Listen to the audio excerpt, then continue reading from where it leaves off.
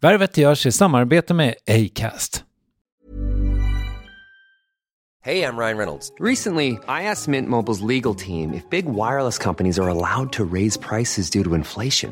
They said yes. And then when I asked if raising prices technically violates those onerous two-year contracts, they said, "What the f*** are you talking about, you insane Hollywood ass?" So to recap, we're cutting the price of Mint Unlimited from $30 a month to just $15 a month. Give it a try at mintmobile.com/switch. $45 up front for 3 months plus taxes and fees. Promo rate for new customers for limited time. Unlimited more than 40 gigabytes per month. Slows full terms at mintmobile.com.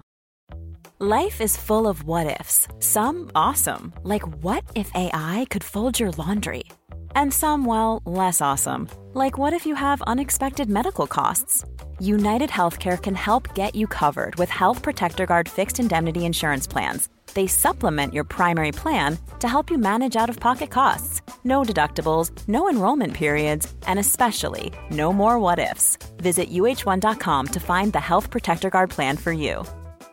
You should celebrate yourself every day, but some days you should celebrate with jewelry. Whether you want to commemorate an unforgettable moment or just bring some added sparkle to your collection, Blue Nile can offer you expert guidance and a wide assortment of jewelry of the highest quality at the best price. Go to BlueNile.com today and experience the ease and convenience of shopping Blue Nile, the original online jeweler since 1999. That's BlueNile.com. BlueNile.com.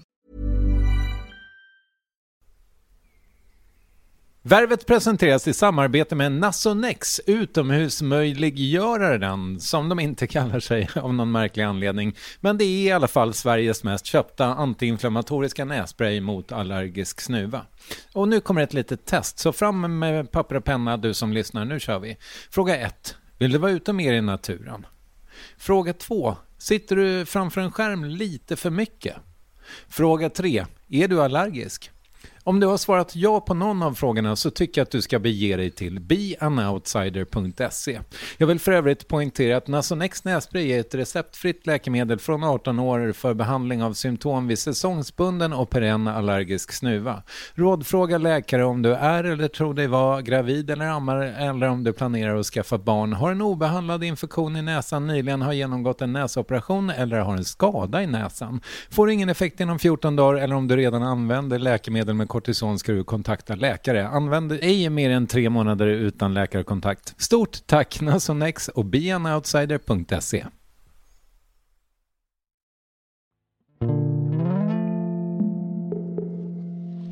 Och sen så dagen innan det avsnittet ska publiceras så får jag ett sms från folk där som säger det här kan vi tyvärr inte publicera, det här är förtal.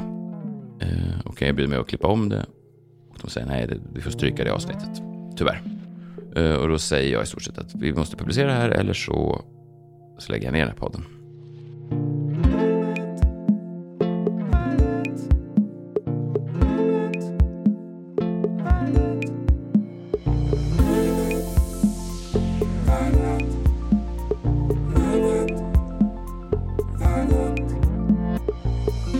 I det stora landet i väst finns en lång tradition av parentes, stand-up, slutparentes, komiker som programledare i tv. Det har vi med glesa mellanrum sett även här, men numera är det väl framförallt ett program som följer det receptet. Svenska nyheter. I alla fall om vi talar satir, och det gör vi ju i allra högsta grad. Och när det förra året kungjordes att Kristoffer Ahonen Appelqvist skulle sluta, ja då kom det kanske inte som någon jättechock att valet föll på dagens gäst, om det nu skulle bli en man, vilket det skulle. God afton, välkomna hit till Svenska nyheter. Jag heter Messiah Hallberg och jag har fått stanna kvar en vecka till. För snart 15 år in i komikerkarriären är han en av de mest etablerade vi har. Lever gör han med 2 barn och Kristina Nordhager, och Messiah Hallberg är hans namn. Det här är Värvet avsnitt 560. Messiah Hallberg, ny programledare för Svenska nyheter, landets eventuellt enda satirprogram i tv. Är du välkommen in i de där finrummen du längtat efter nu? Jag vet, ja, alltså det är ju lite intressant det där. Jag har ju länge drivit en tes att just att jag är så trött på ståuppkomik för att jag aldrig för en närmare de där, ja, som du sa, finrummen, eller vad ska man säga, de där det där kulturella erkännandet som jag kanske länge har velat åt. Så. Och sen så gör jag liksom ett avsnitt av det här programmet och sen plötsligt så hamnar man på omslaget av liksom DN Kultur och Svenska Kultur. Alltså sådär att det finns någonting, att jag kanske inte hade så fel i sak i den spaningen, att stand-up står ganska långt ner på den någon slags hierarki inom kultursverige, och att det ses som någon slags, att det inte riktigt ses som en del av kulturen, även om det såklart är det. Och jag har egentligen aldrig varit så intresserad av att vara den här. Många komiker säger att det spelar ingen roll och inte får det erkännandet för att jag gillar att se folk glada och åka runt och sådär. Det är också kanon, såklart, att folk blir glada. Men för mig har stand-up handlat väldigt mycket om min egen personliga utveckling och att ge mig själv en röst sådär. Så att jag har ju varit, men det är väl det som har drivit mig liksom långsamt, fått mig att ha någon slags hatkärlek till stand-up, just det, den diskrepansen mellan hur jag ser mig själv och hur andra ser på konstformen. Så svaret på frågan är ja, du är välkommen in i finrummen nu. Det var ett långt svar. Nej, jag vet inte om man någonsin blir det, men det var ju roligt just den helgen när DN Kultur skrev ett stort reportage. Det var på söndagen, och på lördagen så var det någon sån obskyr, jag vet inte om det var författare eller poet, du vet, en sån här kille som med all respekt säljer kanske 25 upplagor, och han fick ju då såklart lika mycket utrymme, och det är inget fel med det, men jag menar bara att det är den typen av människor som ofta syns där, liksom. Det är en uppburenhet kring obskyra teaterpjäser och obskyra poeter och så. Och det är ju fint, jag tycker att de definitivt förtjänar det utrymmet, men det är inte där simpla ståuppare brukar få synas. Så att det var ju nära. En fjäder i hatten. Ja, verkligen. Men gjorde det dig lyckligare? Intressant. Jag tänkte på det. Jag har ju varit här förr, och sist jag var så tänkte jag jag tänkte nu när jag ska komma hit, när var jag här senast? Och jag tror att det var kvällen efter jag hade spelat in min första special, eller min första show. Och jag för mig att du frågade mig om jag var någonting i den stilen, om jag var lycklig eller om jag var glad. Och då tänkte jag att just då var jag nog det. För det är så det funkar. Man är 24 timmar efter någon slags karriärsmässig fjäder i hatten någonting, så är man ju faktiskt lite gladare. Ja. Sen sitter man på sin soffa med en GT och funderar på vad är det här allt? Vad är varför känner jag mig fortfarande lika ihålig inuti? Ja, just det. Men om vi ska zooma in på det ändå, vad är det för något du inte har fått vara med i? Är det ettan på kulturen bara? Nej, jag vet inte. Nu är det mycket prat om våra möten genom historien, och det säger jag inte bara för att det är väl lämpligt nu när jag sitter här med dig, men jag tänker ibland på ett möte vi hade när vi båda jobbade på, eller i alla fall hade någon slags avtal med Perfect Day, systrarna Schulmans bolag. Så träffades vi där någon gång. Jag kommer inte ihåg varför vi träffades, men jag tror möjligtvis att Värvet låg där och jag hade någon podd där. Och jag skulle hjälpa dig med någonting. Typ, vi skulle spåna en stand-up-idé. Jag kommer inte ihåg vad det var, någonting sånt. Och då frågade du mig hur jag mådde, och så sa jag att det gick bra. Det här är 10 år sedan kanske. Och så sa du någonting i stil med någon slags bisats att men du känner dig inte som Sveriges Louis CK än. Säger jag det till dig? Okej. Nej, men jag tror inte, du la nog ingen...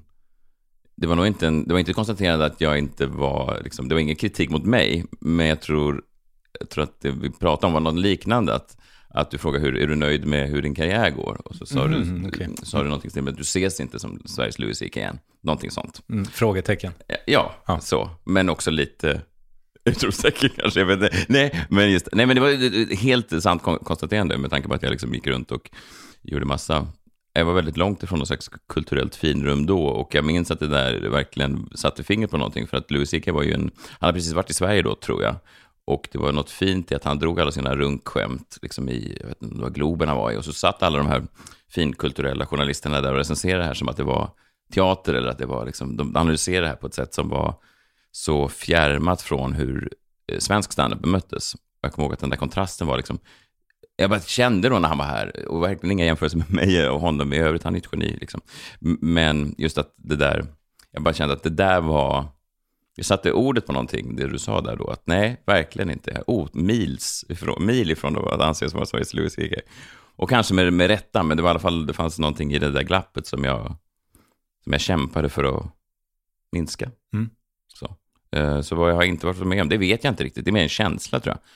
Jag kan mycket väl tänka mig att jag om du frågar mig liksom någon minut innan jag dör, så kommer jag nog känna mig lika långt ifrån det där ändå. Jag vet inte, har det med svag självkänsla att göra? Det kanske det har.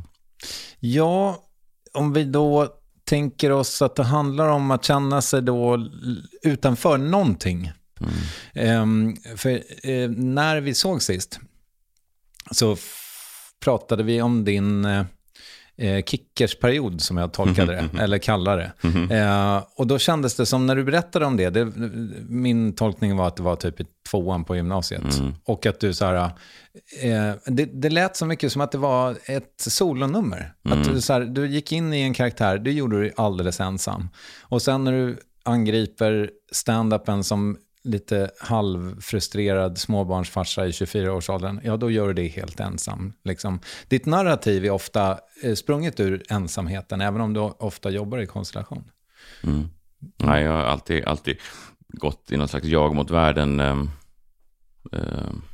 grej. Jag vet inte riktigt vad det kommer sig faktiskt. Jag har ju varit så sen jag var barn. Man skulle ju kunna, om man ska ha någon slags hobbyanalys, så är att min pappa också var så där väldigt mycket långfinger mot världen, och jag har någon gammal Expressen-framsida, tror jag, när han står och liksom pekar långfinger åt filmbranschen som numera bara är pornografisk och vänstervriden, och han vill liksom inte sänka sig till den nivån, och så tänker man skulle gå tillbaka i tiden och säga till sin pappa då, att förstår du vad det här innebär för din karriär? Det här är ju idioti, så där kan du inte spela spelet så.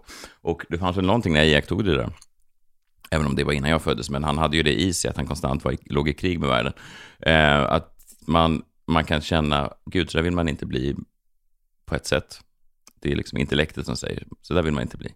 Samtidigt så kan man ju som barn, eller ens nu, ibland inte låta bli att känna att när man är ensam och känner att man slåss mot världen och alla väderkvarnar liksom, så kan jag ju känna ibland att att man hör sin pappas röst i sig, eller att man blir ett med sitt ursprung och sin historia och med honom. Och det är ett konstigt sätt att väcka någon till liv, men så känner jag ganska ofta. Eller ibland om jag höjer rösten åt någon, så kan jag höra hur är det min pappas röst som vrålar där i någon slags skugga från det förflutna, något eko. Så att jag vet inte vad det kommer sig, men det är verkligen sant det där. Och min tjej, jag är ofta på olika sidor av det där. Hon är mer, tycker att det är lite kontraproduktivt att, jag vet inte, göra sig ovän med folk, eller även om man inte gör sig ovän med folk, att man alltid ska, så att säga, jag vet inte, gå sin egen väg, eller varför, vad är syftet med det? Om man vill någonstans, så är det väl lättare att gå och jaga med Schyffert på en gång liksom. Ja, men det är bara en liknelse, det är säkert ingen som har tagit den vägen för att ta sig fram i karriären, men oj. Ja, jo. Men ja, nej, så att nej, det där är, jag vet faktiskt inte vad det beror på. Det är ju dumt. Jag hoppas att nu säger jag att mina barn inte går runt och känner så. Men där måste du väl ändå kunna, alltså de är så pass stora så att du ändå kan läsa av lite grann vad det blev för människor av dem. Är det 2 liksom ensamvargar som du har närt vid din barm? Eller är det mer lagspelare? Det varieras ju lite också. Jag ska inte prata för mycket om dem, för de är ju så att säga i någon slags känsliga formativa år, men nej, men visst finns det de där dragen av. Framförallt kunde jag se det på min dotter mycket, att hon nu har hon liksom växt in i det. Hon har hittat ett umgänge som är lite påminner om henne själv. Hon är 15 eller fyller 15 nu. Så att nu har hon liksom hittat vänner som är lite, delar hennes syn på världen och så här, men ofta när hon var barn mindre så var hon förstod sig inte på barn. Hon stod ofta i iakttog då andras lekar så vad är det som sker här? Det finns inga regler, det finns inga strukturer. Aj då. Så ja, men det är såklart för de är barn liksom. Men då kunde jag stå där vid skolgården, så kunde jag se mig att få barn är verkligen som att genomgå mycket av sin egen uppväxt en gång till. Och så vill man liksom gå in där och du vet, putta dem rätt och säga så här, nej, men det finns inga regler här, kan du inte bara så. Men jag var ju likadan, så att jag har svårt att Jag tror att man får nog bara hålla käft och hoppas att försöka peka dem lite sådär. Hjälpa dem, men det är svårt. Jag vet inte vem som vill ha hjälp av sina föräldrar egentligen heller. Du, jag tänker på, nu har vi då enats om någon slags angreppsvinkel som är Messiah, ensamvargen. Och det är ju inte första gången, men att kliva in i en redaktionsmiljö som det väl måste vara att jobba med Svenska nyheter, där det sitter då ett gäng begåvade människor och ska göra ett program tillsammans. Hur är det för dig då? Nej, men jag sa det till min tjej bara senast igår kväll, att jag var väldigt glad över vilken fin redaktion det var. Det är en väldigt, men du har ju också varit på produktionsbolag och du vet hur produktionsbolagsmänniskor kan vara, med all respekt för dem. Det finns ju trevliga människor där också, men det kan ibland finnas en viss tuppighet, en viss attityd. Människor som har liksom flyttat till Stockholm och sålt sin själ och sitt bohag för att liksom ta sig fram i storstan. Och det bidrar till en ganska oskön stämning ibland. Liksom, sådär. Och här är det människor som faktiskt allihopa verkar ha tagit sig dit de är tack vare sin talang, eller i vissa fall för att de älskar nyheter. Det är ju sådana människor också. Det är inte bara sådana här clowner som jag. Eller någon ung kille som är liksom researcher, som är något slags geni som bara försvinner iväg och faktakollar alla skämt. Och man bara, ska du förstöra mina skämt här? Jag tror att inget skämt håller om du ska liksom springa iväg och se om det här verkligen... Och det gör han, det kommer han tillbaka och säger, men det här kan du inte säga, för det är inte korrekt. Och sen kan han skriva skämt också. Hur fan kan man ha båda de delarna? Det trodde jag inte. Så det är ju briljanta människor, jättemånga av dem. Och jag tänkte ibland att jag kommer in med ett visst ok, eller liksom när jag kom in i den här redaktionen, när jag mötte huvudmanusförfattaren Rickard, som är liksom också ett slags, någon slags manusgeni så tänkte jag att viktigt här nu att inte verka som att jag kommer in, alltså jag vill inte vara så att säga, jag vill inte vara en Martin Björk i situationen så att säga. Nu tog jag bara ett namn från luften. Vad är det att vara en Martin Björk? Nej, men att jag vill som inte har jobbat med honom. Nej, han är ju kanon, men han kanske mer så att säga, om han var frontfigur så visste alla om att han var frontfigur. Det var viktigt att alla skulle veta om att han var frontfigur. I ett sånt här program så är det att jag som sitter och läser vitsar så. Men det var viktigt för mig att visa på något sätt att det här är, när jag kom in, att det här är ert program, ni har gjort det här programmet. Jag är liksom gäst i er värld. Så. Vad ödmjukt av dig. Ja, det är det, va? Ja. Ja, det är så konstigt med ödmjukhet, för jag kommer ihåg att jag var inne på liknande grejer i alla intervjuer innan jag gjorde programmet. Då var det minst 5 olika kvinnor som skrev till mig också i så här DMs. Bu, vad ödmjukt. Jaha. Lite mer attityd kan du ha. Bu, det här vill jag inte se. Okej. Så bara, okej. Du vet, man kan aldrig göra folk glada. Nej. Är man kaxig så får man höra att man är liksom, har hybris och borde gå och dö av den anledningen. Och är man ödmjuk så blir kvinnor tydligen inte längre upphetsade. Det är omöjligt att vinna. Ja. Nej, men det kan nog... Ja, men jag vet. Jag förstår vad du är ute efter, och jag tror att Messiah Hallberg för 10 år sedan hade vantrivts mycket i en sån miljö, för att jag känner mig lätt... Jag får lite andnöd när det är... Jag vet inte. Massa... så här stora grupper av människor där man har en liten roll. Jag känner mig som en sån myra i allting. Men jag ska inte ljuga, det hjälper också att jag sitter så inramad i ett stort porträtt vid mötesrummet. Jag tror att det ger mig en känsla av att jag i alla fall har någon slags betydelse. Så lite Martin Björk är ändå. Men är det liksom, om du, för att jag menar, vårt förra samtal då som vi har refererat till 35 gånger, jag försöker ju få de här intervjuerna att kännas nya även om gäster har varit här förut, men det gick åt helvete idag. Men i vårt förra samtal så pratade vi väldigt mycket om ständiga återkommande till hur introvert du är. Och om man då är lite av en ensamvarg och så kliver man in där med massa smarta människor och så ska man försöka liksom föra någonting till bordet. Kostar det väldigt mycket energi för dig? Ja, jag blev väldigt trött efteråt, men det beror inte på dem. Det beror ju på att jag ja, men det är ju som om jag går på ett bröllop eller någonting, så måste jag liksom gå iväg och vila en timme mitt i för att det är mycket. Bröllop är mycket mer krävande. Det är en fin relation. De är väldigt lugna också. De är min typ. Det finns ju ingenting som jag hatar mer än folk som är in your face. Du vet, tjejer och killar som är så här hetsiga och ska liksom vara på.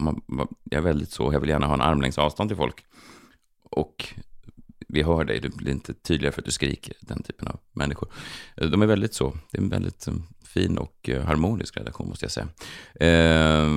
Men det här med introvert, jag vet att jag tjatar om det jättemycket sist och jag nästan koketterar med det, jag nästan bar det som någon slags emblem. Så jag hade tänkt att jag ska inte nämna det längre. Och sen började jag fundera på om jag kanske inte är så introvert. Jag kanske bara inte är bekväm med vissa miljöer. Så kan det vara också.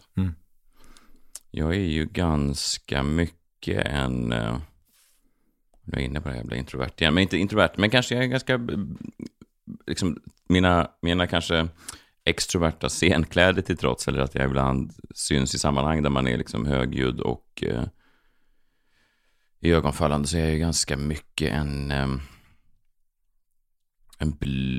blyg liksom så här, lite halvtöntig kille som gillar wrestling och vill sitta hemma och läsa någon bok. Ja, men du vet sådär, jag är väldigt långt ifrån det som folk avskyr med den här stan, tror jag. Även om jag ofta får bära hundhuvudet för att jag skulle vara någon slags föregångare för det.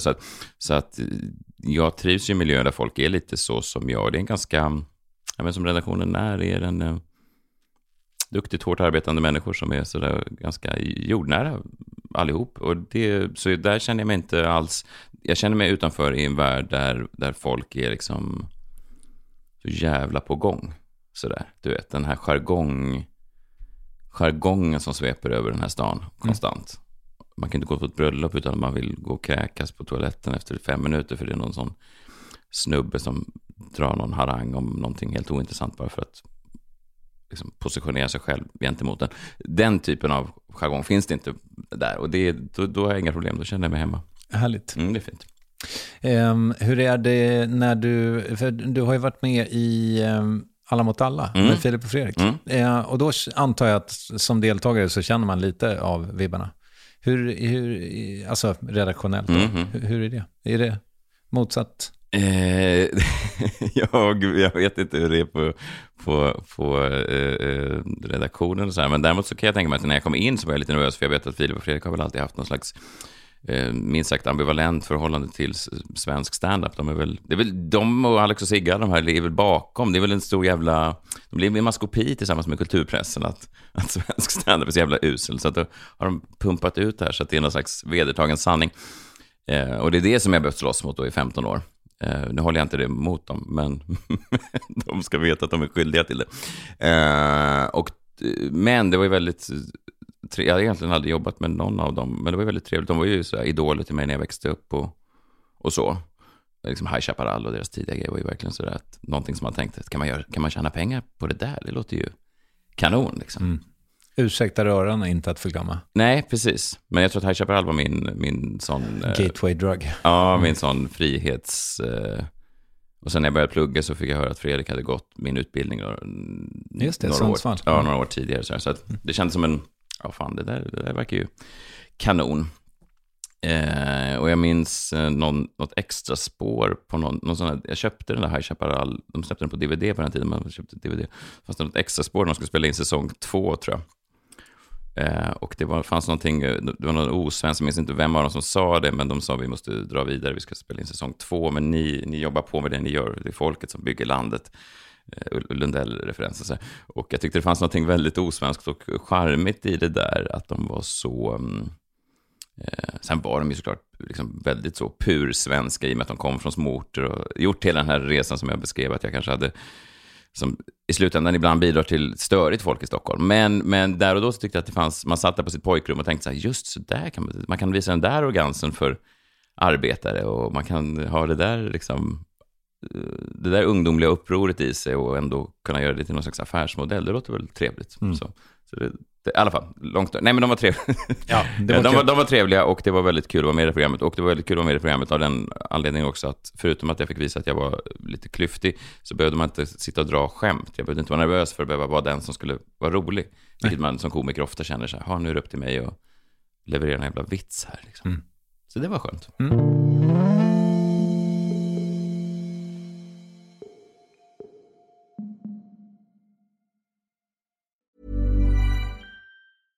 Jewelry isn't a gift you give just once. It's a way to remind your loved one of a beautiful moment every time they see it. Blue Nile can help you find the gift that says how you feel and says it beautifully, with expert guidance and a wide assortment of jewelry of the highest quality at the best price. Go to BlueNile.com and experience the convenience of shopping Blue Nile, the original online jeweler since 1999. That's BlueNile.com to find the perfect jewelry gift for any occasion. BlueNile.com. Hey, it's Ryan Reynolds, and I'm here with Keith, co-star of my upcoming film, If, only in theaters May 17th. Do you want to tell people the big news? All right, I'll do it. Sign up now and you'll get unlimited for $15 a month and 6 months of Paramount Plus Essential Plan on us. MintMobile.com/switch. Upfront payment of $45 equivalent to $15 per month. Unlimited over 40 gigabytes per month. Face lower speeds. Videos at 480p. Active Mint customers by 531.24 get 6 months of Paramount Plus Essential Plan. Auto renews after 6 months. Offer ends May 31st, 2024. Separate Paramount Plus registration required. Terms and conditions apply if rated PG. There's never been a faster or easier way to start your weight loss journey than with PlushCare. PlushCare accepts most insurance plans and gives you online access to board-certified physicians who can prescribe FDA-approved weight loss medications like Wegovy and Zepbound for those who qualify. Take charge of your health and speak with a board-certified physician about a weight loss plan that's right for you. Get started today at plushcare.com/weightloss. That's plushcare.com/weightloss. plushcare.com/weightloss. Yes, ny sponsor. Värvet presenteras i samarbete med Svea Bank. Och jag menar inte att ta ner stämningen, men dessvärre är ju lågkonjunkturen här, vilket innebär att de flesta branscher har det tufft och också väldigt många privatpersoner. Jag vet själv vad det är att ha en trasslig privatekonomi. Det var struligt i många år för mig och låg ofta post i hallen med trista logotyper i ena hörnet. Och jag hade också i flera års tid ett helt gäng betalningsanmärkningar. Och tyvärr är det nog många som har det svårt att få ihop till räkningarna just nu, som har hamnat i ekonomiskt trubbel. Och det här Svea Bank kan kliva in med något som kallas skuldfinansiering. Där löser de skulder hos inkasso och till Kronofogden, och till och med om Kronofogden vill sälja ditt boende har Svea Bank möjlighet att hjälpa till. I den här tjänsten får du en personlig handläggare som gör en grundlig genomgång av din ekonomiska situation. De tar kontakt med dina kreditgivare och när ett lån beviljats löser de dina skulder åt dig och samlar dem i ett enda lån med en avbetalningsplan som din ekonomi klarar av. För om du har hamnat i klister, du är inte ensam och kanske kan det här hjälpa dig. På svea.com/skuldfinans kan du läsa mer. Tack Svea Bank. Har du en psykolog nu? Nej, det har jag faktiskt inte. Nej, det har jag inte just nu. Vad har du använt dem till genom åren? De första psykologerna jag började gå i, dels så hade jag psykologer för diverse missbruksgrejer, men det bör man inte gå in på. Men sen var det många år av dödsångest och att jag var rädd, trodde jag, för min egen död, och sen gick jag många olika typer av behandlingar för det där, och sen när min pappa dog så försvann all dödsångest på en sekund. Oh, wow. Ja. Och det var väl då ganska tydligt kanske för alla förutom för mig att det var min pappas död jag var rädd för, inte min egen. Så det slapp jag ju då, sparar man in pengar på det, och sen har vi gått lite parterapi och sånt där. Det har ju varit bra emellanåt. Det är ofta väldigt, väldigt bra tycker jag. Ja. Jag hörde ett rykte om det gick ett rykte om att han innan han blev ihop med en tjej började gå i parterapi. De kände att det var på gång och då gick de direkt till parterapeuten. En gång till. Han träffade en tjej som han funderade på att inleda en relation med. Ja, jag tror det. Ja, och då innan de så att säga hade gjort det. De försökte avstyra det eller de försökte leda in det på rätt väg? Nej, men att de tog hjälp direkt från dag ett. Alltså första dejten typ. De kände att det var problematiskt eller bara för att komma in ingen rätt. aning. Nej, vad men jag tyckte att det lät så sunt. Ja. Att man så här redan från början tar hjälp för att kunna kommunicera. Ja, det kan det nog vara. Samtidigt så tänker man också när man är i det första ruset av någon, när man träffar någon ny, så är man ju ibland man kanske ser mellan fingrarna på saker som 10 år senare. Ja, sådär. Och jag tänker att sånt där kanske kan komma fram med någon slags terapi. Att man har grundläggande väsentligt skilda sätt att se på världen. Som det kanske är farligt att vara inne och rota för mycket i det. Man tänker att man köper ganska mycket de här första Det första året ska man komma undan med nästan vad som helst. Jaha, du går igång på liksom människolik. Ja, men du är så charmig när du... Whatever. Nu har inte jag eller min fru den läggningen. Men jag menar att man undrar vad man skulle... Om man är riktigt kär så köper man ju nästan vad fan som helst. Kanske att det kommer fram i terapi. Massa konstiga, mörka grejer som man vill inte... Ja, men då är det ju redo. Då är det liksom... Ja, jag vet, fast då kanske man inte blir ihop sen. Då kanske den här nyförälskelsen lägger sig ner för att dö. Sant. Hanna och jag har för övrigt, fick jag höra, min dotter sa det. Min dotter och hans dotter är tydligen bekanta. Det är konstigt. Det är konstigt med oss pappor att vi kan vara så olika åldrar och så kan man ha barn som är... Det är mindfuckande på något sätt. Att det kan komma en sån Leif GW Persson typ och hämta på samma skola. Man får inte ihop det riktigt. Nej. Men det är väl fint av att vi är evigt unga på det sättet. PG Gyllenhammar har inte sina ungar på din skolas. Nej, han är nog på en mycket finare skola. Men där har vi ett sånt exempel. Att det är starkt ändå. Att vi män kan lura naturen på det sättet. Ja, det är väl lite orättvist också. Kan man det är djupt orättvist. Ja. Fruktansvärt om man tänker så. Men det är ju... Ja, det drabbar inte oss så. Ui. Men du, det här, för att du nu kanske det blir lite hattigt, jag ber om ursäkt, men du målar ju upp det som att det verkligen är liksom en laginsats att göra svenska nyheter. Var det så när du gjorde morgonradio i alla år också? Nej. Eller, jo, det är det väl såklart. Men där är ju ankaret en mycket större roll. Då är man ofta 3 och så är det ett ankare och så är det 2 sidekicks. Och sidekicksen är ju liksom, ja absolut, de bidrar ju och de är ju absolut väsentliga för produkten. Men när jag stod vid sidan av Adam Alsing till exempel så visste jag ju att han ledde allting.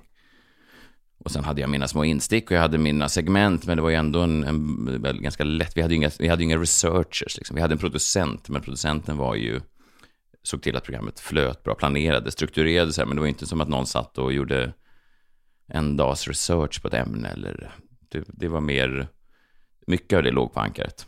Så. Men och är du var börjar och slutar ditt engagemang i programmet liksom, alltså Svenska nyheter just. Ja, precis. Jag är ju då som när vi gör vår podcast eller alla podcast som jag någonsin har gjort, så är det ju så, även om vi har en klippare som är betald för det så skriver jag ner sekunder när de ska, om jag inte klipper det själv, vilket jag gör ibland, men ibland så skickar jag då så säger jag klipp ut 2.12, in 2.14, ut 2.16, in, ja sådär. Och sen får jag tillbaka och så är jag kanske inte nöjd ändå och så sitter jag och klipper om det. Så att jag är väldigt så hands-on med allting som jag försöker släppa för att jag är övertygad om att jag ändå vet hur det ska låta. Så att säga. Nu har jag sitter inte med i klippningen av Svenska nyheter, men jag är ändå väldigt hands-on med alla. Jag säger inga skämt som jag inte till exempel själv tycker är roliga.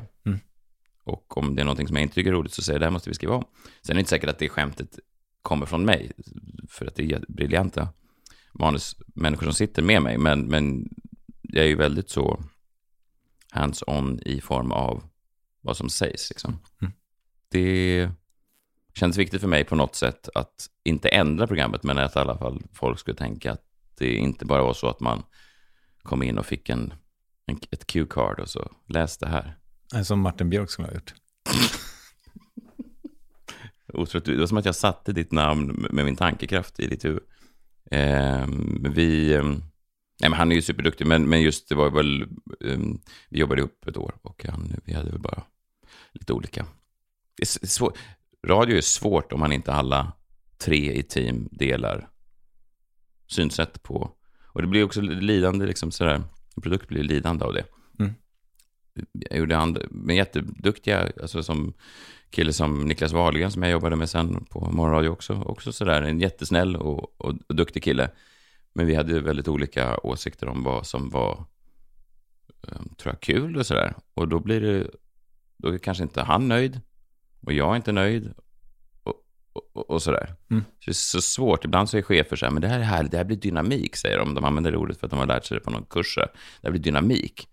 Jo, fast dynamik innebär ju att man skapar någonting och har olika infallsvinklar, men att slutresultatet ändå blir någonting där alla vill åt samma håll. Det är ju inte att man bara slänger in en jude och en förintelseförnekare i samma rum och tänker så, vilken jävla härlig dynamik det här morgonprogrammet har. Nu ska jag vara tydlig med att varken jag eller Niklas Wahlgren förnekar förintelsen. Men du är jude. Ja, jag har i alla fall. Ja, men det var inte de konflikterna vi hade. Nej. Jag förstår. Det hade i och för sig varit spännande Energy Hit Morning Radio. Ja. Och en salafist. Otrolig dynamik. Supernöjd där på Bauer. Men du, det här är ju intressant. För då är det så här, allting var... det var härligt när du jobbade med Adam Alsing helt enkelt. Och sen så började det gå south. Ja, det var underbart att jobba med Adam. Jag minns, så pratade med min kollega då, Klara Doktorov nere i receptionen på Idénskrapan där vi spelade in då. Det här var, jag gick tillbaka till min dagbok så kollade jag, så var det liksom 10 dagar innan Adam sen blev sjuk i corona.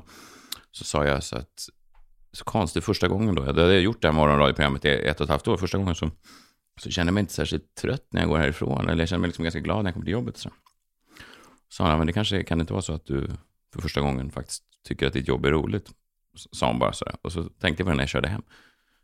Kan det vara så att jag för första gången när jag kommer hit tänker att det här jobbet faktiskt är roligt? Ja, så var det nog. Och det var mycket för, Klara är fantastisk också, men det var ju mycket för att Adam var så jäkla duktig. Jag minns när han dog så skrev jag på Instagram, det är så svårt, man är så allergisk mot alla kändisar som på något sätt använder död som någon slags marknadsföringsmedel för sig själva. Samtidigt vill man ju hylla någon, så att det där är en svår väg att gå tycker jag. Men jag skrev någon mening i att tack Adam, ingen har fått mig känna mig roligare än du. Så. Och så var det. Han var väldigt bra på det, att få mig att känna mig rolig. Vilket egentligen är allt man ber om som komiker. Jag tror att jag har sagt det förut om just honom, men han hade ju en närmast unik förmåga att få en att känna sig sedd. Liksom. När jag gjorde honom, det var nog under min mörkaste poddperiod. Jag minns det för att jag fick kritik av Gry Forssell som så här öppet då skrev någonting om hur dåligt påläst jag var. Och det var jag ju. Så att hon hade ju rätt i sak. Men jag försökte liksom bolla någon slags familjeliv och ett heltidsjobb och podda. Och var väl inte jättevarm i kläderna. Så att det gjorde ont. Men han var liksom, och det var inte så att han ryckte ut till mitt försvar. Men jag minns det mötet som att han så här, han förväntade sig inte det. Att jag skulle vara otroligt påläst. Utan att jag då inte visste att han var från Värmland eller vad det var. Det var superlugnt. Och det var ju fint tycker jag. Ett förlåtande liksom, drag. Jag tror inte fortfarande... Ja, det var som att mitt liv blev så avstannande där. För man kände liksom... Jag hade liksom planer på att göra det där med honom. Eventuellt i år liksom. Och sen så plötsligt så bara... Så det var någonting där i... Och det är såklart högst själviskt. Det är ju inte... Kommer ihåg, ja men då gick jag i terapi också efter hans död. Och så pratade jag med någon sån sorgterapeut om det där. Att man slits av det där... Man slits också hur självisk kan man vara när något sånt där händer. För jag menar, det är inte som att jag och han hade ju vänner sedan decennier och familjemedlemmar. Alltså att deras sorg var långt mycket större än min om man ska värdera sorg hur man nu gör det. Men att man kunde känna sig självisk i det, att man tänkte så här, ska du bara... Tänkte du, ska du försvinna nu? Vad ska jag göra nu då? Ska jag stå i den här studion och låtsas som att inget har hänt? Alltså så. Sådana banala frågor. Ja, men det är väl klart. Vem fan annars frågor skulle du ta upp hos sorgeterapeuten? Nej, jag vet. Men man kunde känna den dubbelheten. Ja, att jag man, förstår det. Och det var därför också jag ville vara hyfsat blygsam med vad jag skrev i sociala medier om det. Eller jag ville inte liksom uttala mig till så här, du vet, Hänt Extra när de ringde. För att det kändes som att det fanns folk som... Jag kan bara tänka mig hur det hade känts om en familjemedlem till mig hade gått bort och sen så står liksom, du vet, Anneli Rudé och gråter ut. Så tänker man så, men du har ju träffat... Ja. Jo. Men det var ju ändå din närmsta kollega kan man säga. Ja, verkligen. Och morgonradio är ju... det låter ju fånigt och kanske lite poserande, men det finns ju någonting väldigt, man kommer ju närmare snabbt i och med att man står där så det är så blödigt att ses 06.00 varje morgon och stå där. I 3 timmar. I 3 timmar, i en bur. Det blir, man skyndar på vänskapsprocess snabbt. Ja, det är klart. Han var ju, du sa någonstans att han var liksom som en mentor för dig. Går det att sätta ord på vad han lärde dig? Jag tror att han var inne på det här själv många gånger. Och någon gång när vi var ute och drack någon drink och så sa han så att han kunde liksom se mycket av sina svaghet, eller nej, inte svaghet, men att saker som jag vet inte, kanske ett visst utslag av hybris som jag emellanåt gav uttryck för, som han kunde känna igen sig i när han var ung och ny och sådär. Han lärde mig också tror jag kom in i den där, jag hade ju en bild av morgonradio, och morgonradio är bara det är ju mycket glättigt och mycket skit liksom. Det kommer man inte ifrån, det är mycket in och ut, in genom ena örat och ut genom andra. Men det man märkte med Adam just var att han tog det ändå på ett allvar.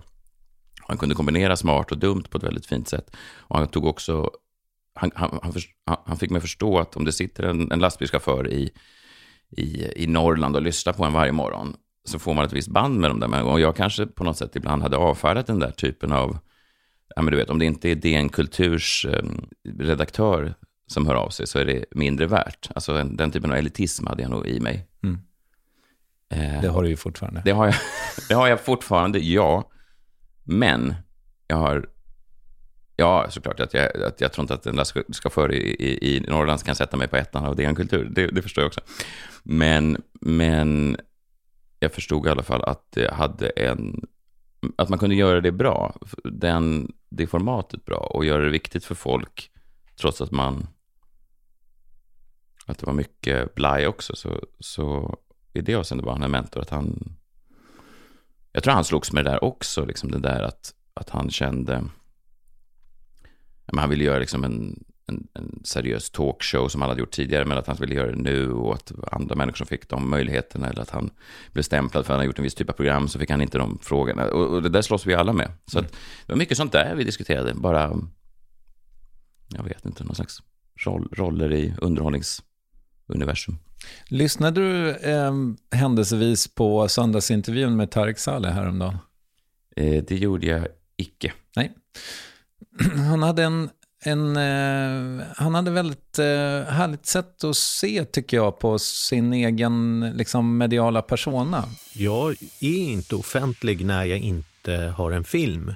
Då drar du dig undan från den. Jag drar helt mig undan offentligheten. Och det är ett mål som konstnär, att ditt verk är intressantare än dig. Det är större än dig. Jag som person är faktiskt väldigt tråkig privat. Och det var så himla härligt sätt att se på det. Man måste kanske inte vara på Bindefelds A-lista hela sitt liv. Man kanske kan få ha 5 år när man inte är det.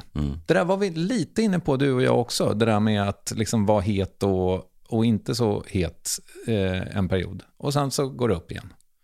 Och nu har du ju haft flera sådana vänder, tänker jag. Kan du relatera till det som Tareq Saleh säger?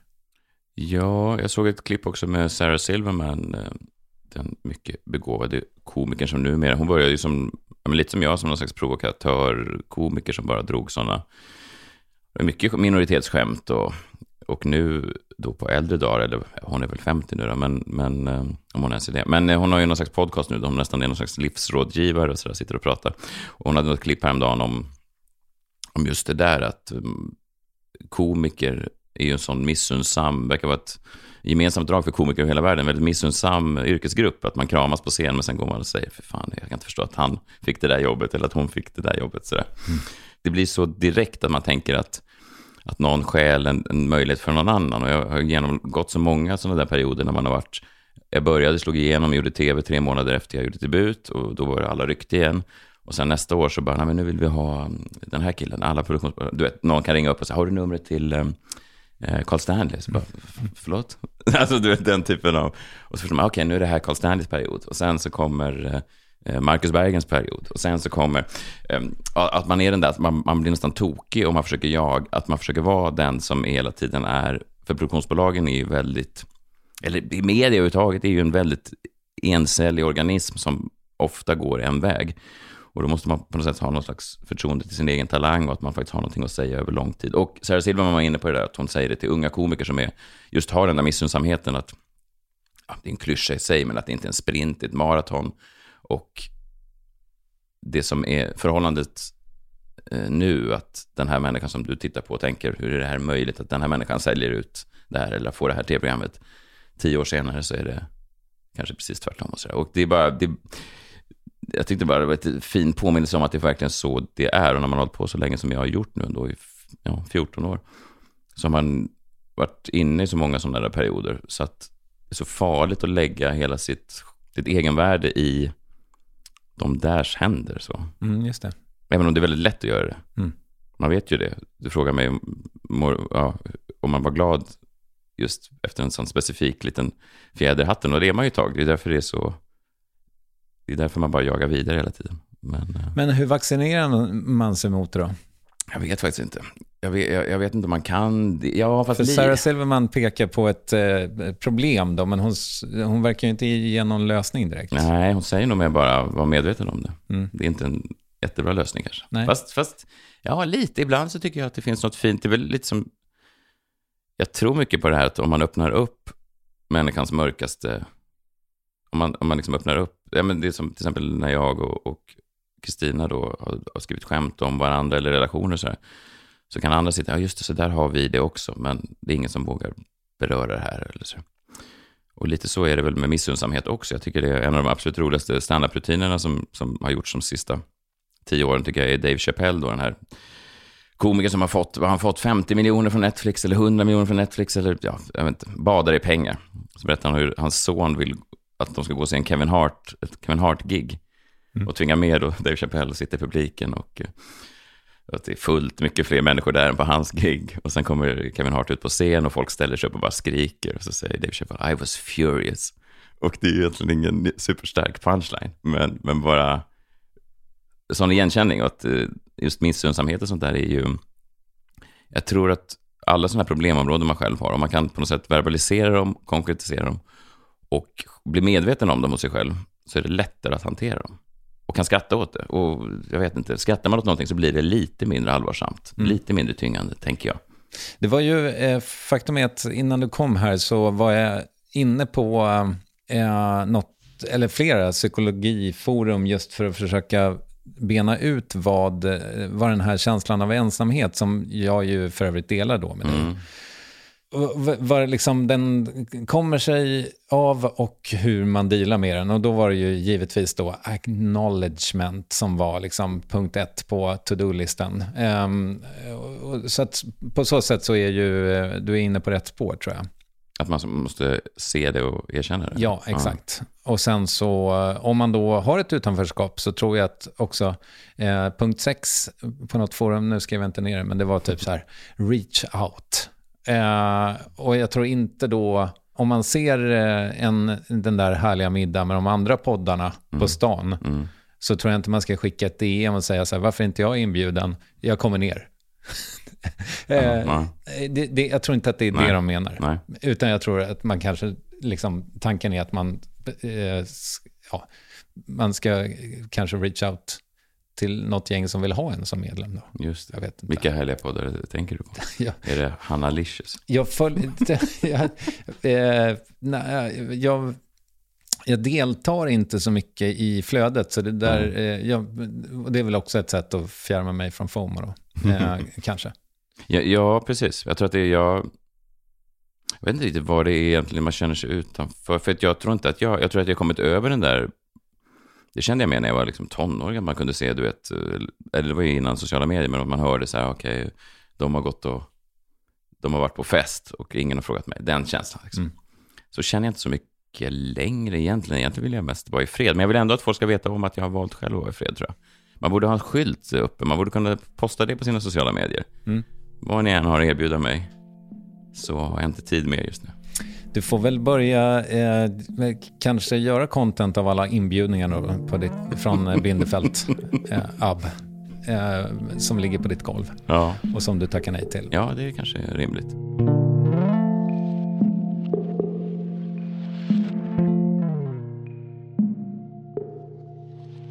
Hur går det för The Daily Messiah?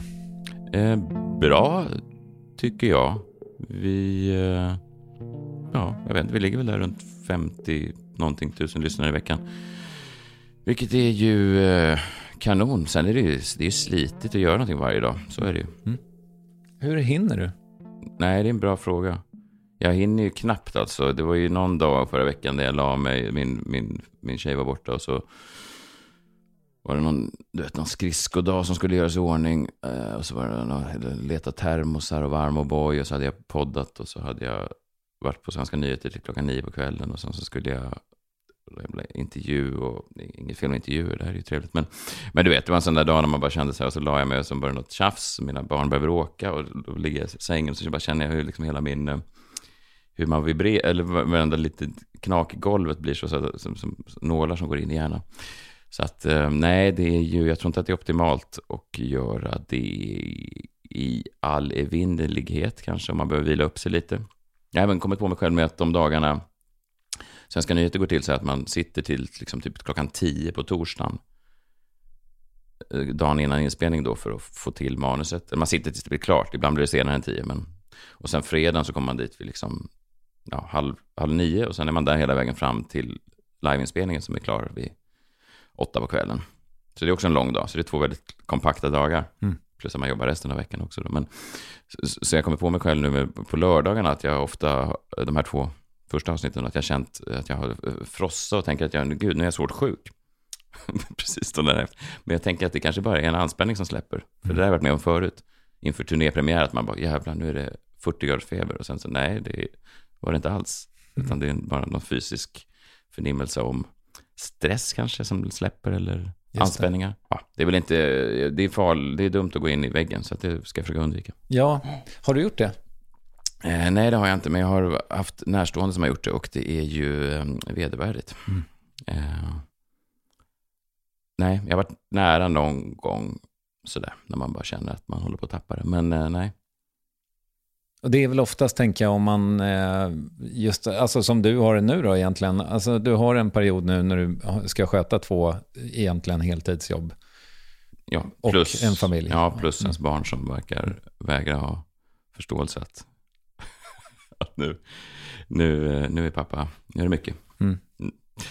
Nej, men man vill ju också, det är också det som är jobbigt tycker jag, när man jobbar mycket, att man blir liksom lite sådär disträ liksom, att man blir lite, jag brukar vara väldigt on top of things även i familjen, eller man glömmer aldrig en skridskodag. Jag har alltid varit den som har full koll på det, och sen plötsligt kan jag vara så här, du vet att det är skridsko imorgon, så varför har ingen sagt det? Så, och det har jag sagt, och säger min dotter, så jaha, okej. Och så måste man, att det kan stressa mig, just det där att man plötsligt blir lite, att jag inte har full kontroll över allting.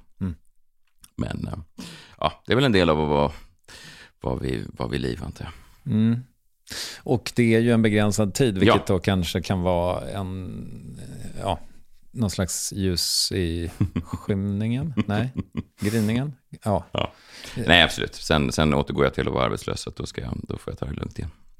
Men nu kan man inte direkt se Svenska Nyheter som det, men jag har liksom haft en känsla av att du velat komma bort från det renodlat komiska. Du pratar ofta om dina romanprojekt och sådär. Hur går det egentligen med att komma bort från det renodlat komiska? Ja, jag vet inte. Det är en så stor del av mig. Jag gör ju allting som jag gör är ju jag vet inte, har stråk av komik i sig. Så att jag tycker inte... Du har rätt i det. Samtidigt så är jag ju inte... Jag är ju av den uppfattningen att humor kan få plats i allt. Och jag kommer ihåg... Eller när jag skulle vara med i Bergfält på SVT, så pratade jag med en researcher, en producent som frågade sig, men den här historien då som du tänkte dra, är den allvarlig eller är den komisk? Så jag, men den är båda.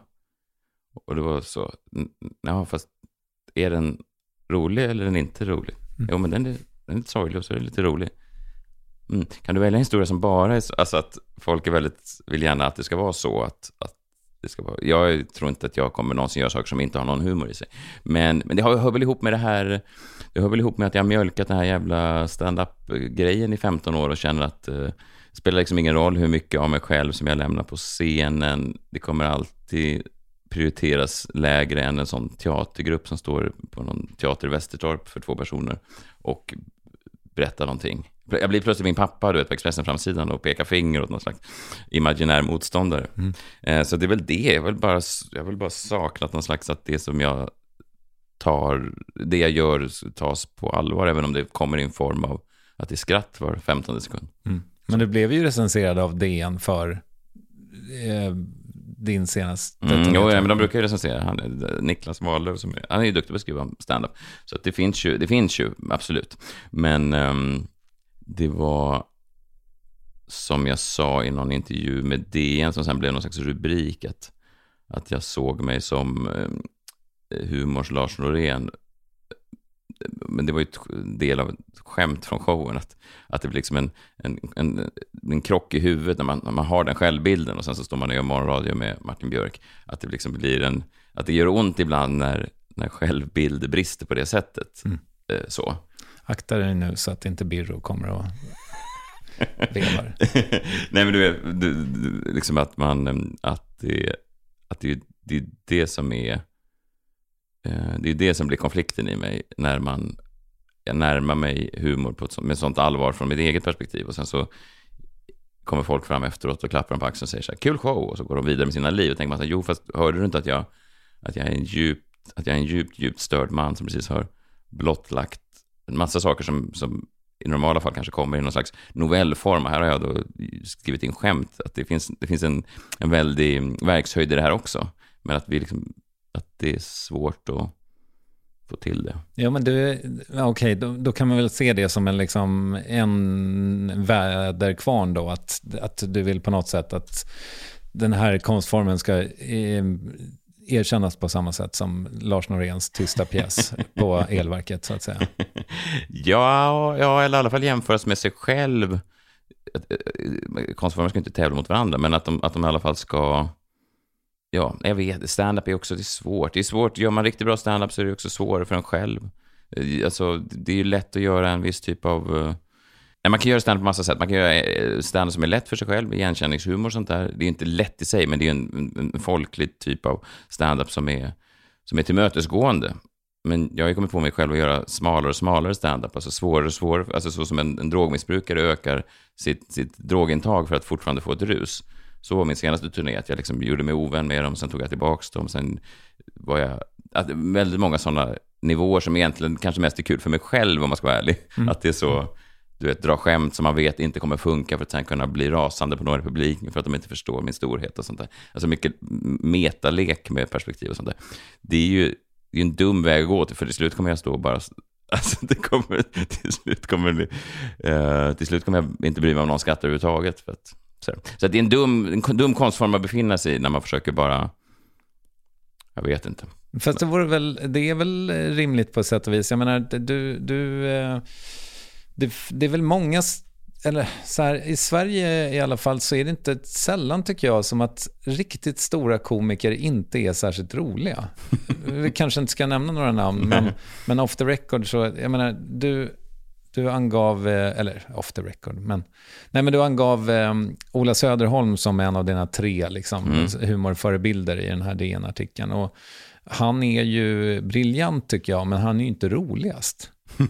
nej.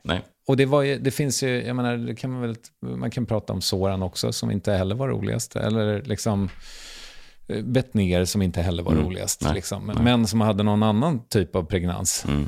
Precis. Det är det jag menar just med att det är olika, ja, men lite som friidrott, det finns olika grenar man kan tävla i, och jag åker runt i landet och så är man i någon mindre stad, och så har jag ett skämt som går ut på att jag måste lägga av med stand-up nu, för den svenska publiken jag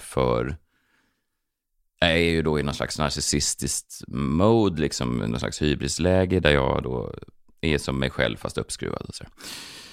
Och säger att jag måste lägga ner för att den svenska publiken är för, jag säger inte för dum, men de uppskattar inte riktigt stor humor. Ni säger att ni älskar satir, men sen går ni hem och lägger er bredvid er fru och googlar Leif och Billy. Och jag vet att ni gör det allihop. Så ett stort skratt på det. Och i någon stad så var det någon som skrev, men de är ju kanon ju. Så här, förlåt, vad är kanon? Leif och Billy, de är ju kanon. Och så hamnar jag liksom, det blir roligt då för att jag blir argare och argare, så det här blir bara roligt i showen. Men just det, jag tänker så här, ja, de är kanon, absolut, men och varför de kanon? Så här, men de har ju fått massa priser och sånt. Och så här, ja, det har väl Joakim Lundell också fått. Det är ju inte en garant för någonting, men och jag är då liksom blir argare och argare på scen. Och så tänker jag, om de sitter där i salongen och faktiskt har googlat Leif och Billy innan de kom hit.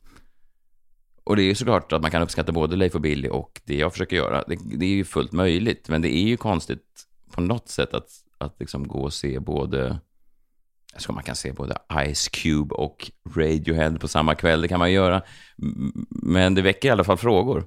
Är det en riktig humorkonnässör som kan så att säga bedöma alla humors alla yttringar efter sina egna kvaliteter? Och det är möjligt att det var en sån kille. Men det kan ju också vara en kille som bara låg hemma och tittade på Leif och Billy, sen gick och såg mig och tänkte så här, nej, det här var inte lika kul. Så. Ja. Och det har han ju såklart full rätt att göra, men jag tänker på att det där är ju stand-up, att man är utlämnat i ett rum med 500 människor som kanske alla vill att man bara ska ta på sig en keps och prata norrländska. Varför ska jag försöka, vad är det vi försöker göra här? Vad är slutmålet med det här? Att jag ska gå av och de tänker, ja, det här var en lite mindre kul Leif och Billy. Eller, du vet, en lite mindre kul Johan Glans. Eller vem man nu föredrar. Det är ju stand-upens svaghet. Att man vill ju helst vara... Ja, men som i USA så har de ju ändå... Du kan ju vara världens smalaste komiker, men du kan ju ändå åka runt till alla de här olika hålorna och så är det en teater med 500 pers som faktiskt har valt att se dig. Det är inte så... Nu ska vi se en komiker på teatern i Övik och... Jag vet inte, det känns som ett... det är lite... Det är sånt där som jag sitter då. Ältar i min loge eller när jag ringer hem till min fru och säger att de älskar mig inte ikväll heller. Nej, jag förstår. Men, och det är väl för övrigt samma sak med musiken, tänker jag, i USA, att eftersom det är ett så pass mycket större land så kan man liksom, ja, men Thomas Andersson, vi så att säga, hade ju aldrig mer behövt jobba. Nej. Nu kanske han inte behöver jobba heller. Vem vet. Men det hade varit en fin reality-serie att jag och Thomas Andersson, vi åker över till USA och försöker breaka för att vi är övertygade om att vi bara är placerade i fel land. När vi gräver guld i USA, kan det heta. Så jävla mörkt, och sen 2 veckor senare så är våra pengar slut och så åker vi hem och så säger vi att de förstod inte våra genier här heller. Det är, om Nexiko eller någon lyssnar så är det en bra idé. Du, speaking of which, du berättade någonstans att du filmade din pappa massa i slutet av hans liv. Vad hände med det materialet? Det ligger hemma på sådana här mini-DV-band. Lite dåligt ljus. Också konstigt att man inte använder riktigt ljussättning när det sista man gör intervjun med sin pappa. Och min dotter som då är 1 år eller någonting skriker. Hon är med min mamma då i ett annat rum, så hon stör också. Men det är väl, jag har inte tittat på de där intervjuerna på säkert 10 år. För sist jag gjorde det så var det så. Man har ju en bild av någon som är död, som är en bild som är sandpapprad och man minns stora drag. Så men just när man tittar på filmmaterial av det där vardagspratet så blir det kommer mycket sådana små gester och sånt som kommer tillbaka. Som blir jag vet inte, jag är inte riktigt redo kanske att öppna upp det där än. Men tanken är att någon dag ska du göra någonting mer, eller? Tanken var ju då att jag skulle få in lite historier. Man säger ofta det när någon dör. Man ska göra de där intervjuerna innan någon dör, för att det är svårare efter, för att det blir så tyst.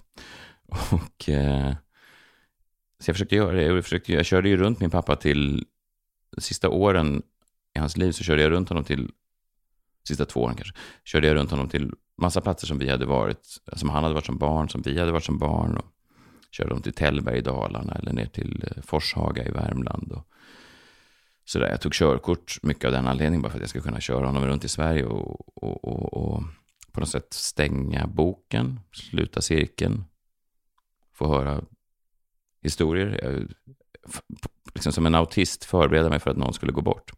Även om man inte var döende så förstod jag att han var döende. Det är vi alla. Men det är mer uppenbart när någon är 87-88 år.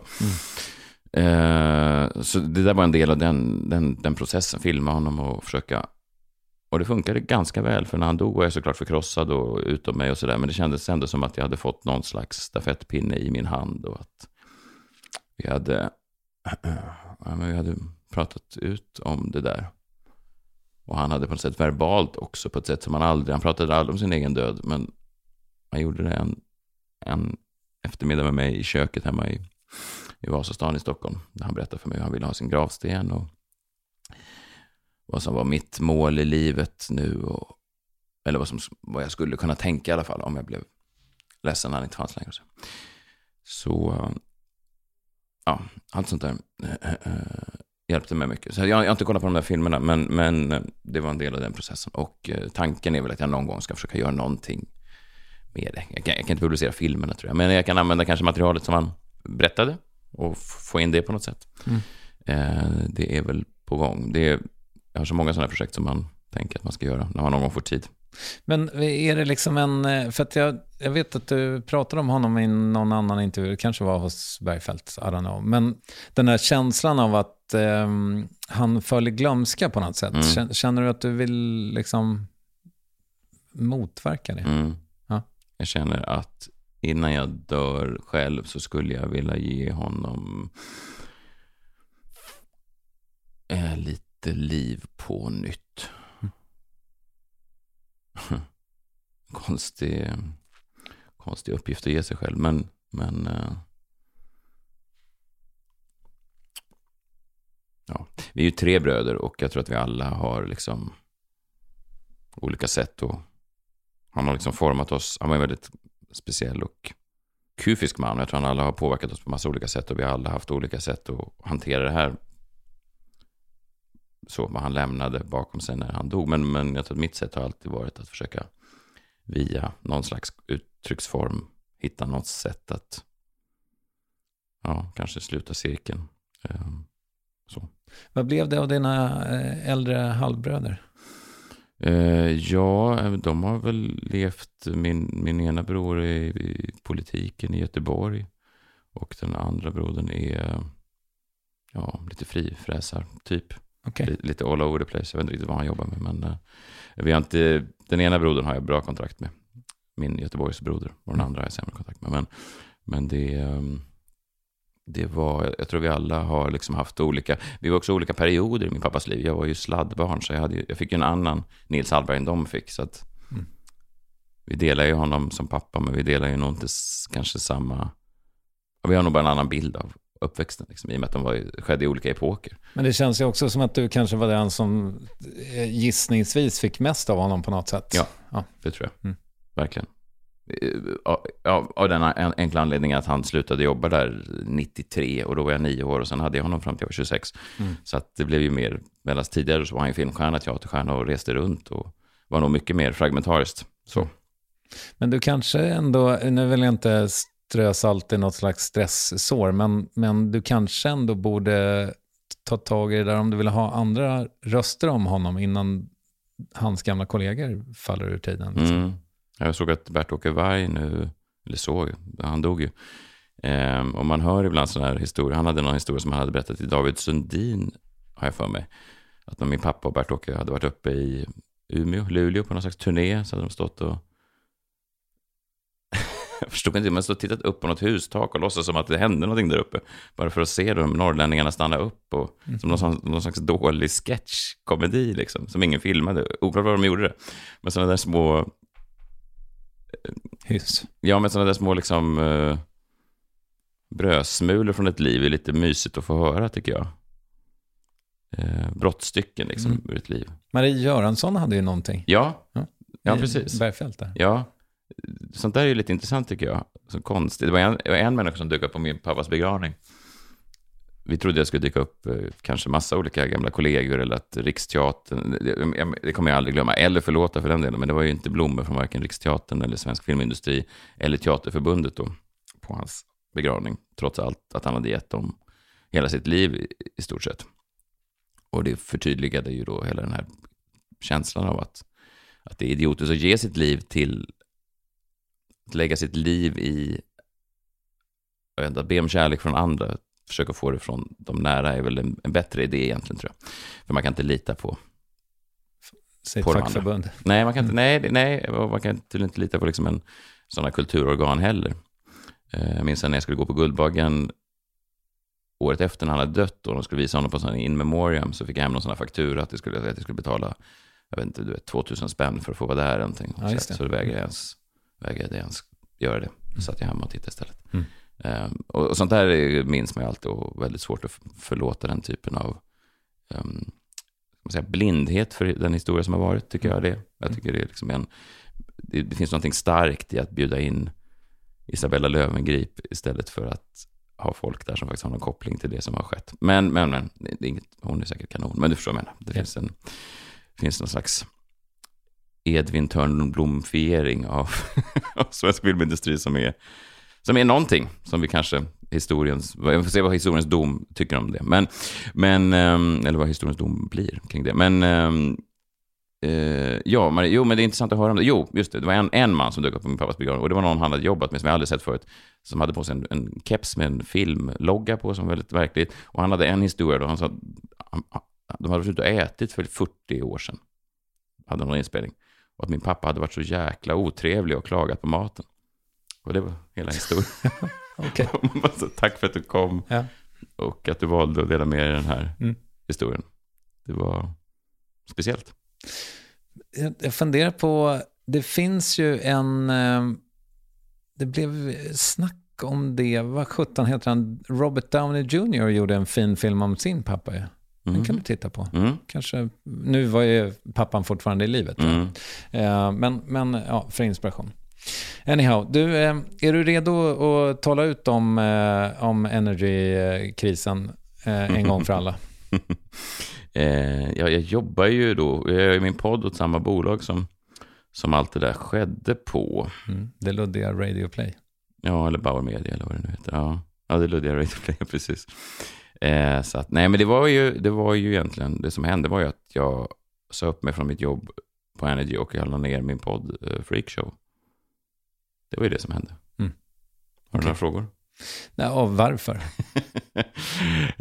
För att vi efter Adam dog så försökte vi göra det programmet så som jag inbillade mig på ett fånigt sätt att han skulle kunna ha tänkt sig att göra programmet. Med en del element som jag var ganska säker på att han hade uppskattat. Och vi gjorde det ett tag sedan. Vid årsskiftet så ville de göra förändringar. De ville förändra programmet. De ville ha in de ville förändra programmet. Och då hade jag i min podd, som jag också dumt nog hade på samma bolag, jag skrev liksom en rutin kan man säga om det. Dels hur viktigt det hade varit för mig att försöka ha kvar programmet lite som det hade låtit när Adam var där. Men också skämt om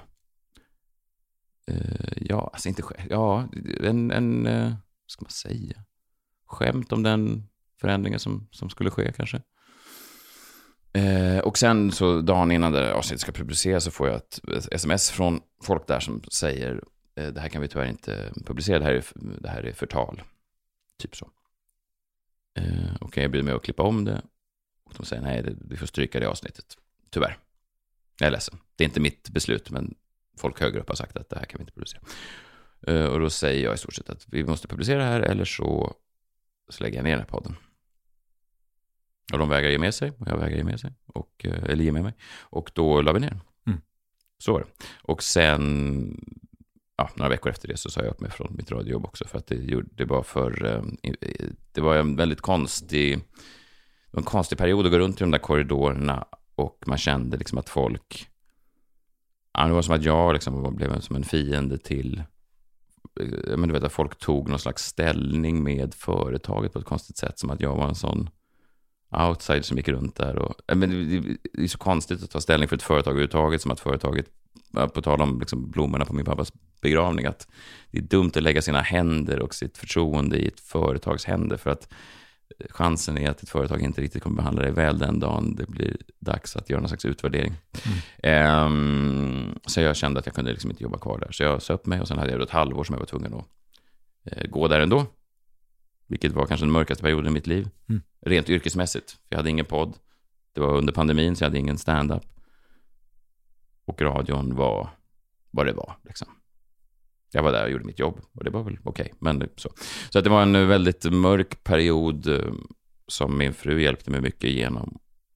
Att jag kände mig så jävla kvävd. Det fanns ingenstans för mig att uttrycka mig. Liksom. Och jag kunde heller inte uttala mig om någonting för att jag ville vara en lojal company guy också. Vilket också är, jag vet inte, det var också prat om jurister och sånt där. Jag vill inte ha en inte hamna i något. Det blev mycket större än vad jag tyckte att det borde bli. Okej. Så. Men nu har det flutit vatten under broarna och de sköter sig på det luddiga Radio Play. Nu är det ett gäng nya chefer och sådär. Och det jag tycker de gör sitt jobb exemplariskt. Än så länge har inga avsnitt ställts och de har inte haft några åsikter på något innehåll. Så att vi får verkligen hylla dem för att de tror på yttrandefriheten. Och för att de brinner för att göra ljud. De älskar ljud. Ja. Du, blir det mer skådespeleri? Ja. Gärna det. Alltid dumt att jinxa grejer. Men vi håller på med en seriegrej som är skådespeleri som vi höll på med samtidigt som jag höll på med de här förhandlingarna med Svenska Nyheter. Så det var sådär... Det var mycket på en gång. Jag ska inte nämna för mycket. Men vi hoppas att det blir något. Det var sådär... Man går ofta och tänker så här, fan, man skulle vilja ha till det här projektet, man skulle vilja ha till det här projektet. Och sen så var det 2 projekt som nästan samtidigt såg ut att gå i hamn. Så var man väldigt... Kändes nästan som att det var för bra för att vara sant. Så har du varit med och skrivit det också? Ja, precis. Ja, just det. Ja. Och det är så jag är ju gärna med skådespeleri. Sen är det mycket andra så här, man får konstiga skådespelarförfrågningar. Men det är roligare på något sätt om man själv har varit med och gjort det, tycker jag. Och när kommer den stora debutromanen? Ja, innan jag dör tycker jag är ett bra deadline, ja. Det är en bra deadline. Okej, men det blir inte i närtid? Jag har ju varit övertygad om det de senaste 15-20 åren, så att det är ju, jag är mig besviken varje dag. Den skiftar ju också, det är inte heller bra, tror jag, att man håller på, att man försöker skriva 5 romaner samtidigt. Det är svårt, romaner är jävla, all cred är folk som får klara dem. Det är ju, ja men du vet, det är mycket jobb, för du har ju skrivit bok själv. Det går ju snabbare att svänga upp ett poddavsnitt eller en standardrutin. Det gör ju det. Eller ens ett avsnitt av Svenska Nyheter än att få en bok klar från perm till perm. Det är många timmar. Ja, det jobbiga är att tangenterna måste tryckas ner. Ja. Men du, lycka till med tangenttryckandet och stort tack för att du kom hit. Kul att vara här igen.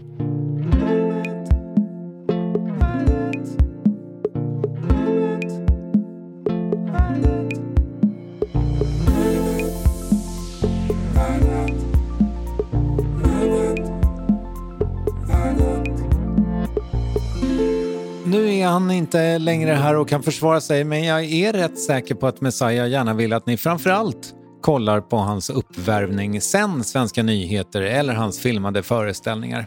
Producent Ninni Westin, jag heter Kristoffer Triumf och värvet ges ut av Acast. Vi hörs om en vecka, då blir det en riktigt härlig röst i den här kanalen. Hörs då, hoppas jag innerligt. Hej!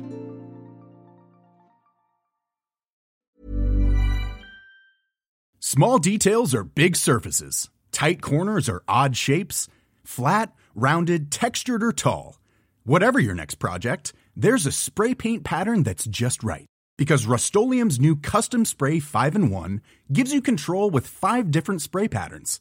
So you can tackle nooks, crannies, edges, and curves without worrying about drips, runs, uneven coverage, or anything else.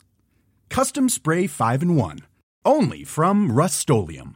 Hi, I'm Daniel, founder of Pretty Litter. Did you know cats tend to hide symptoms of sickness and pain? I learned this the hard way after losing my cat, Gingy. So I created Pretty Litter, a health monitoring litter that helps detect early signs of illness by changing colors, saving you money and potentially your cat's life. Pretty Litter is veterinarian developed, and it's the easiest way to keep tabs on your fur baby's health right at home. Go to prettylitter.com and use code ACAST for 20% off your first order and a free cat toy. Terms and conditions apply. See site for details. Hey, it's Paige DeSorbo from Giggly Squad. High quality fashion without the price tag. Say hello to Quince. I'm snagging high-end essentials like cozy cashmere sweaters, sleek leather jackets, fine jewelry, and so much more. With Quince being 50 to 80% less than similar brands. And they partner with factories that prioritize safe, ethical, and responsible manufacturing. I love that. Luxury quality within reach. Go to quince.com/style to get free shipping and 365-day returns on your next order. Quince.com/style.